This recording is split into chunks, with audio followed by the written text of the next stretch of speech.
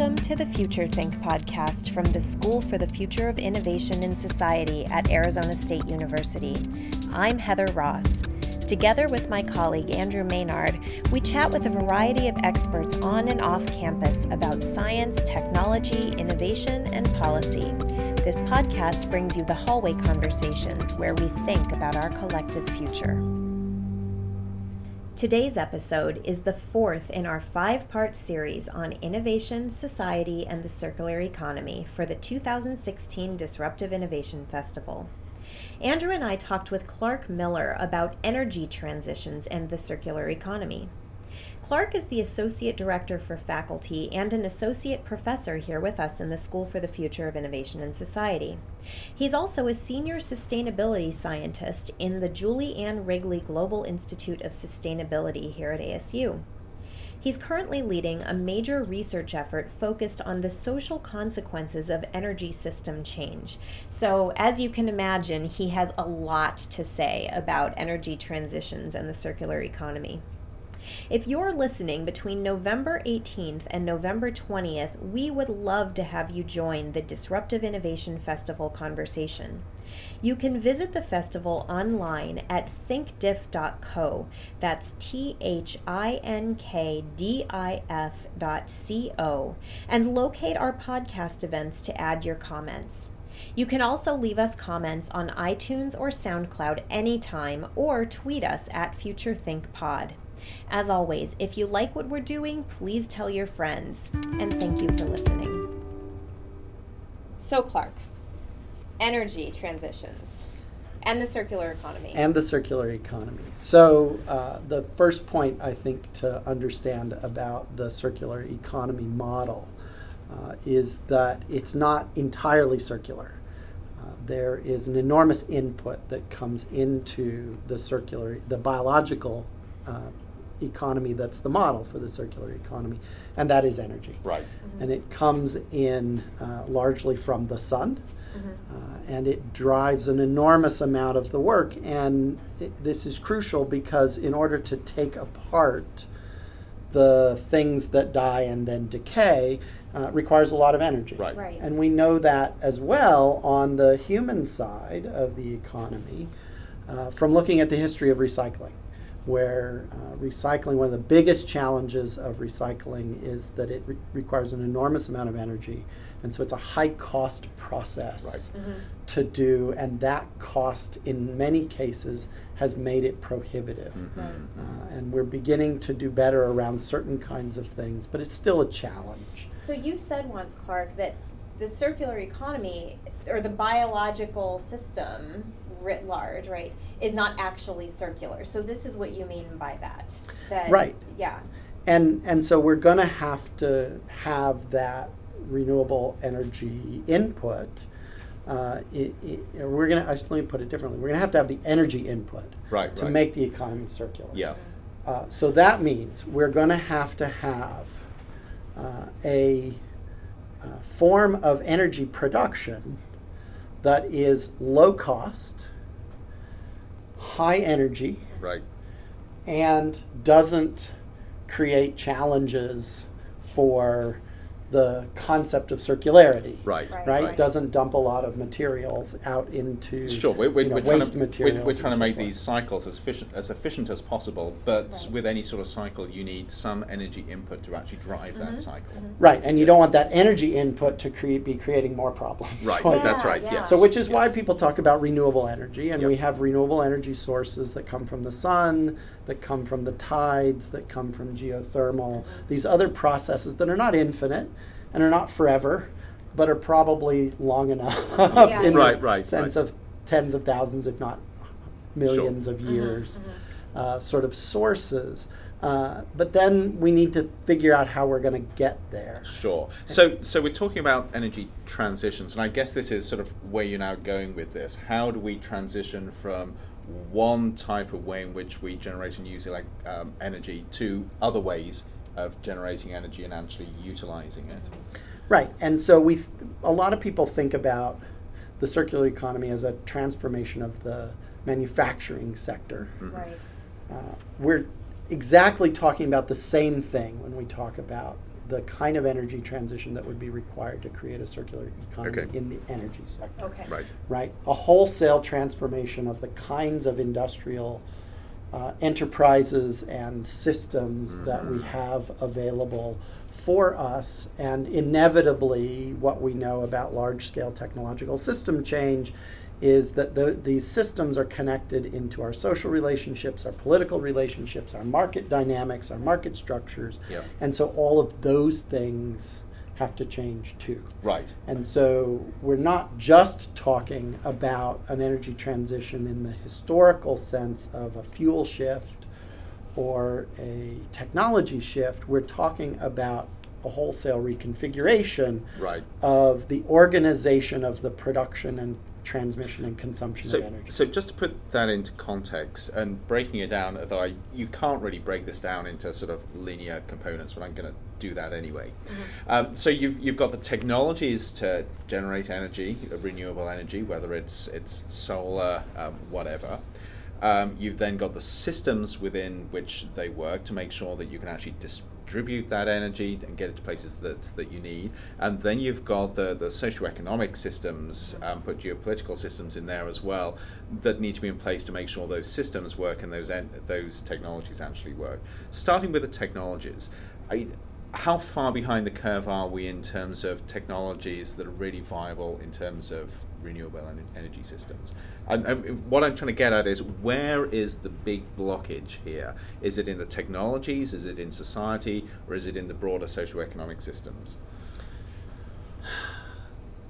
I would say today we have available, if we wished, the technological capabilities Right. to deploy global scale renewable energy. Mm-hmm. Okay. So I think that the challenge is in the transition. Right, right. In other words, this is a complex set of multiple systems that are intersecting with one another. Yep. And to change that to a new complex system of intersecting systems, That's the challenge, Yeah. yes. that's the challenge. Yes. And that's actually, I'm actually quite encouraged Mhm. by everything that I see in the energy sector at the moment.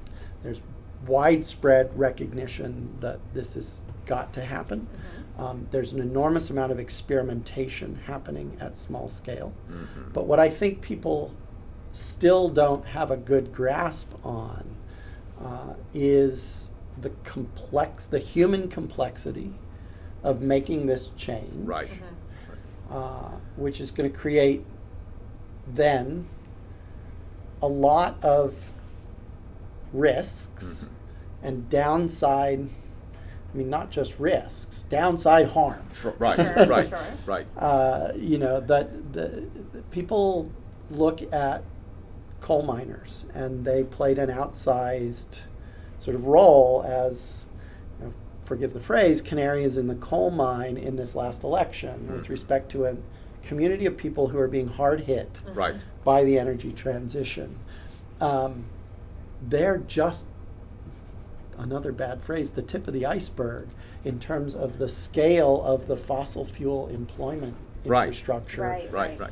in a country like the United States or any other significant energy producer or consumer, right? Right.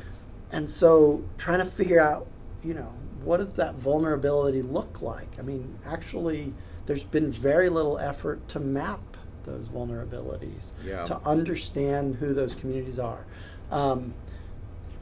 There are going to be complexities that have to do with the politics of political economic transformation. Right, right. Right? These entities are big entities.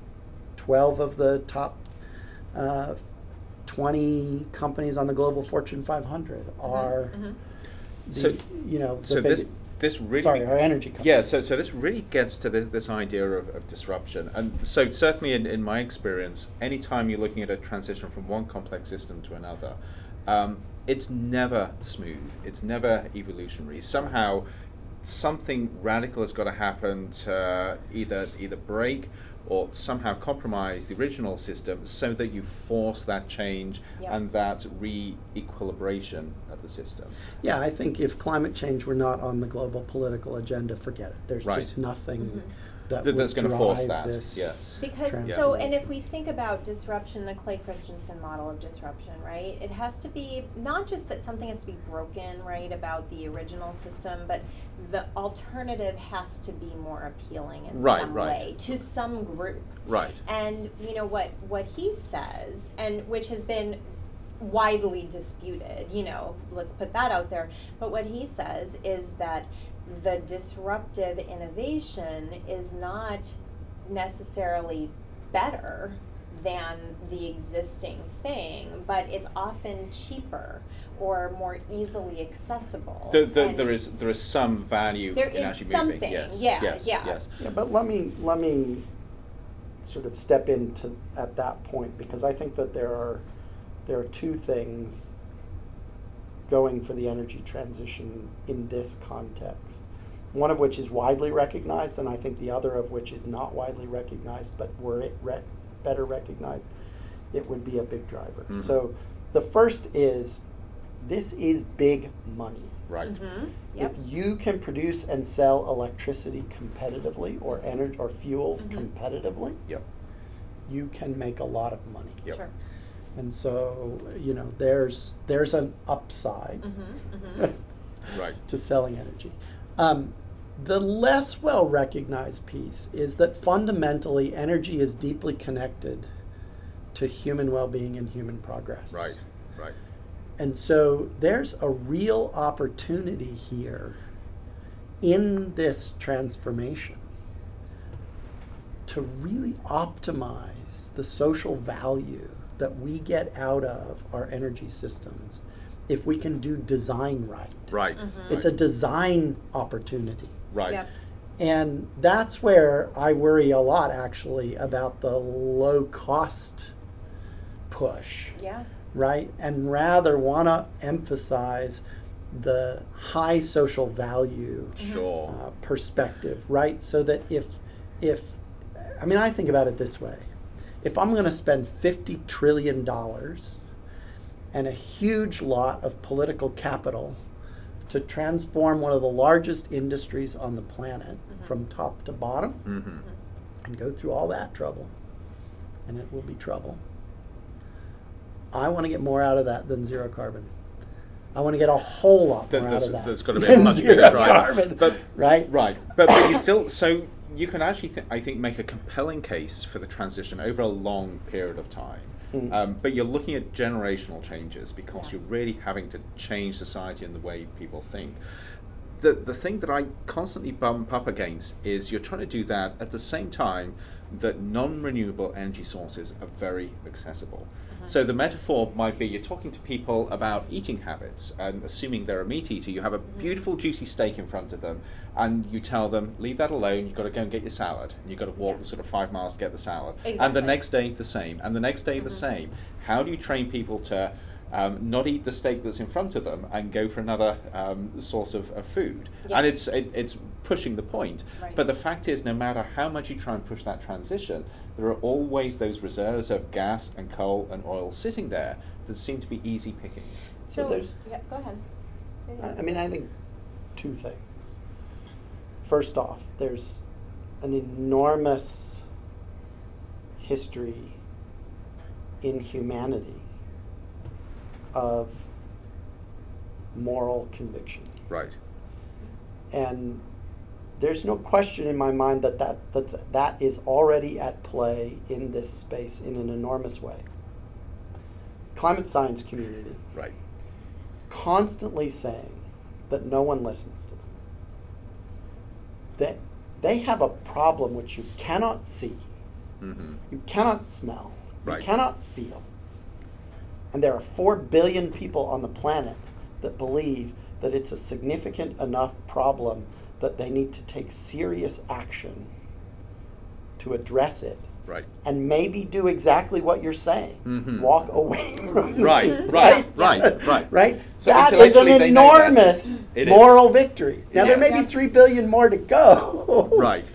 But that is an enormous, both moral and intellectual victory for Yes. sort of a statement of how powerful humanity can be. Yes. So that's one. Yep. The second is, it actually isn't going to be that much longer before renewable energy, writ large, is the cheapest form of electricity. Right, on the right, planet. right. Cheapest form of energy on Right. the planet.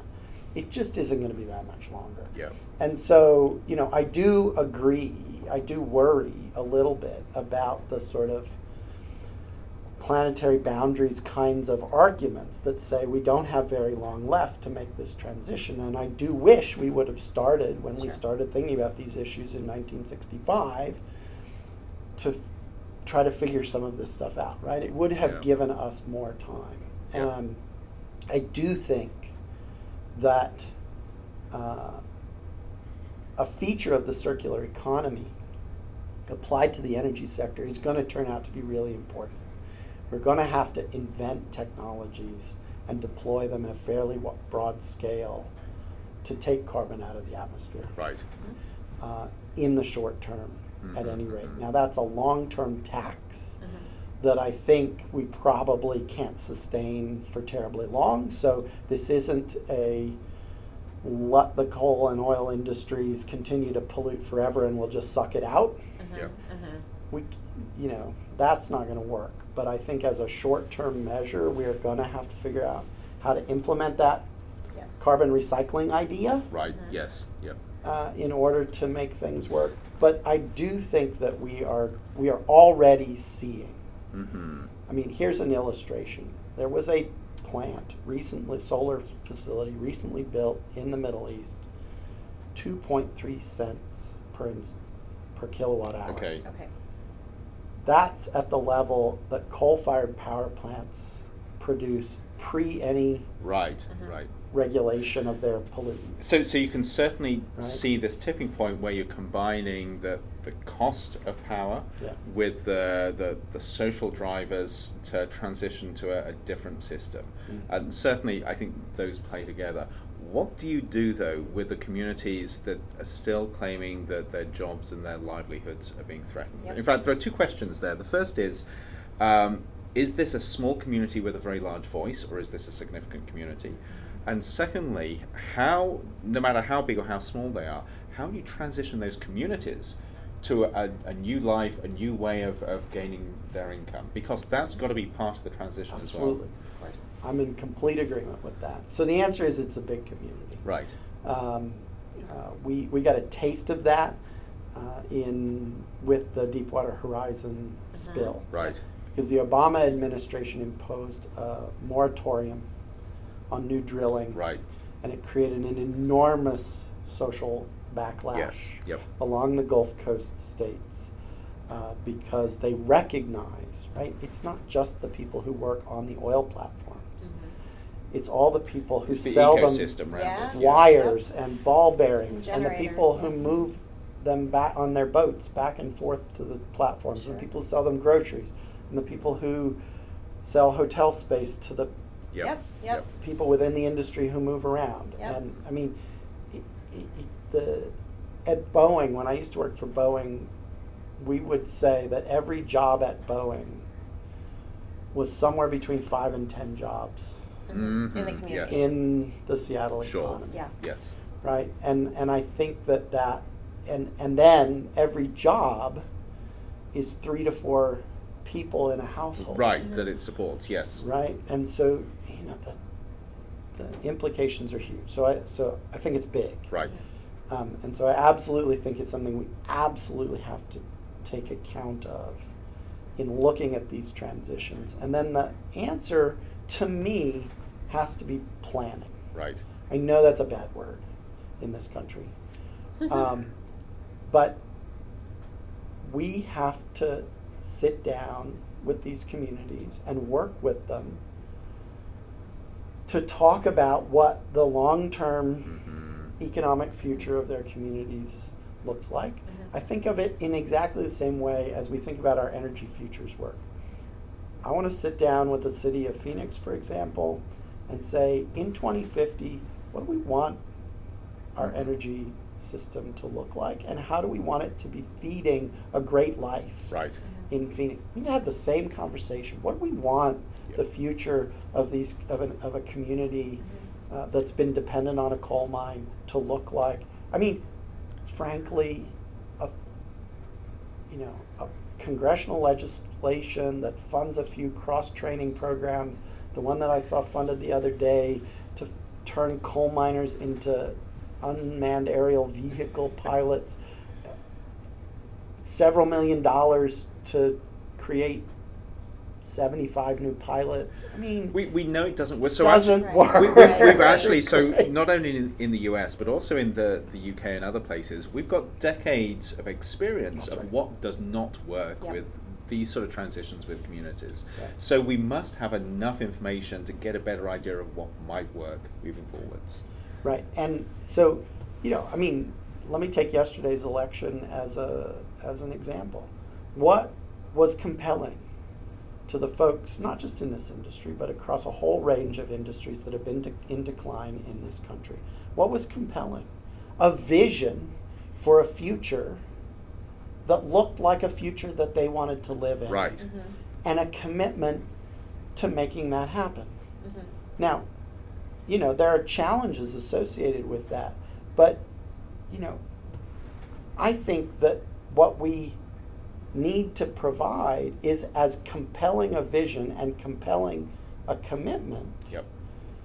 around an alternative future that's not go back to what we had Right, before. right.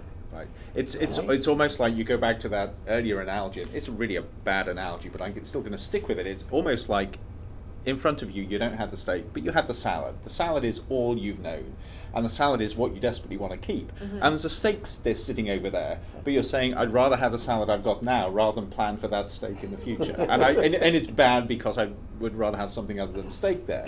But Right. somehow the transition has got to be Cake. chocolate cake. Good Yes. example. So the idea I is say to with a have our hard chocolate nurse cake and in eat the it. room. But somehow, and it gets back to this planning and this strategy, how do you plan for a future where people's lives are better, rather than just sticking with the status quo, which, to be honest, for many people, if they were going to admit it, they'd say, it's what I've got, it isn't brilliant, but what I know. How do you transition to something which is better in the future? And I think the thing that I wonder about is for people who aren't in, I think here in the United States we think about, these coal mining communities and, living near a poverty level and things like this. If we look worldwide, major users of energy are coming from levels far below levels of poverty, far beyond Right. what coal mining communities. So how does one communicate a vision, a shiny vision of an alternative energy future Right. to communities like that? How can you get there?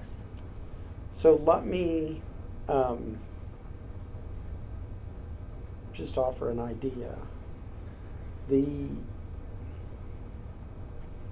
way that we've talked about innovation in this country for the last 50 years has focused on the idea that the innovators in this world are the scientists and engineers who sit inside closed rooms, often with computer terminals. We occasionally feed them pizza, and they do amazingly creative things. To me, this is about creating a vision of innovation which is distributed throughout society. Right. We need every community in this country to be working on its own innovation. Right. Not in the sense of new, exciting widgets, but in the sense of renewing and expanding and advancing the strength of the community, the strength of the work that the community is doing, the opportunities that are available for the people in those communities.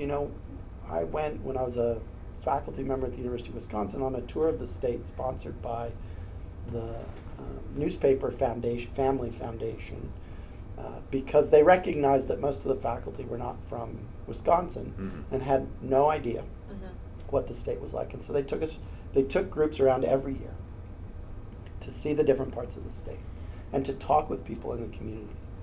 I will tell you the single most important thing that I heard from dozens of communities on that trip was, my children are going to leave home, they're going to go to the University of Wisconsin, and they're not going to come back. Right.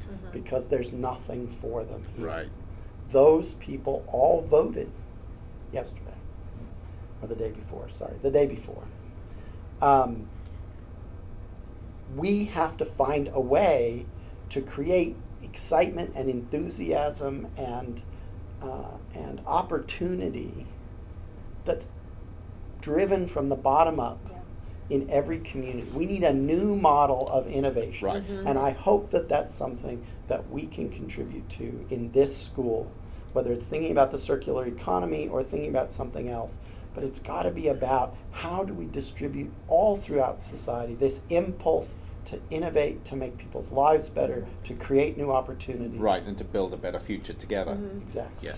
And I would add, as we wrap up here, just one thing to that, in that innovation need not be ultimately transformative in one fell swoop. I think that we need to really promote the idea of iterative innovation. Right. Right. And perhaps more importantly, I mean, I don't know if iterative, maybe this is what you mean, but non-disruptive. I mean, in the sense of, right, a model of innovation that creates change. Right, right. But in non-disruptive ways. So I think you need the disruption in terms of doing things differently. Yeah. But you can have disruption which isn't harmful. So you think about it from a risk perspective. You don't want a sort of trail of harmed people behind you in order to get to where you want to be. Yes, if one could remove the pejorative sense from disrupt and disruption, right? Yes. So I think at the end of the day, and this, for energy transitions, I think is true, but I think it's true for any kind of innovation and any kind of non-pejorative disruption, right? Is that the key is empowering a vision of local iterative innovation action for individuals. Yes, which is then part of a much larger ecosystem of innovation. Correct. Yes. All right, so just do that, and that'll be awesome. We've fixed it. Not individuals, I think communities. Communities. Well, but individuals have to do their thing as part of a community. Yeah, no, absolutely. Yeah. And the thing that gives me hope is that the new energy systems are not nearly so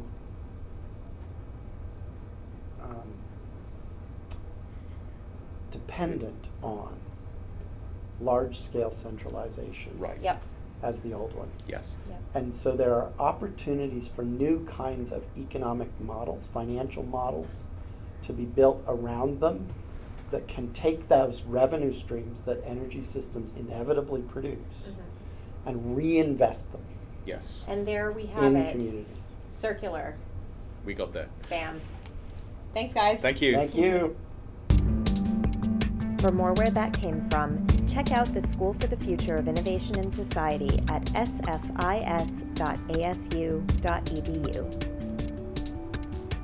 The Future Think podcast is produced with the support of the School for the Future of Innovation in Society and the Risk Innovation Lab at Arizona State University. Our music is by Mark Van Hare. Please subscribe. You can find us on iTunes and SoundCloud and on Twitter at FutureThinkPod.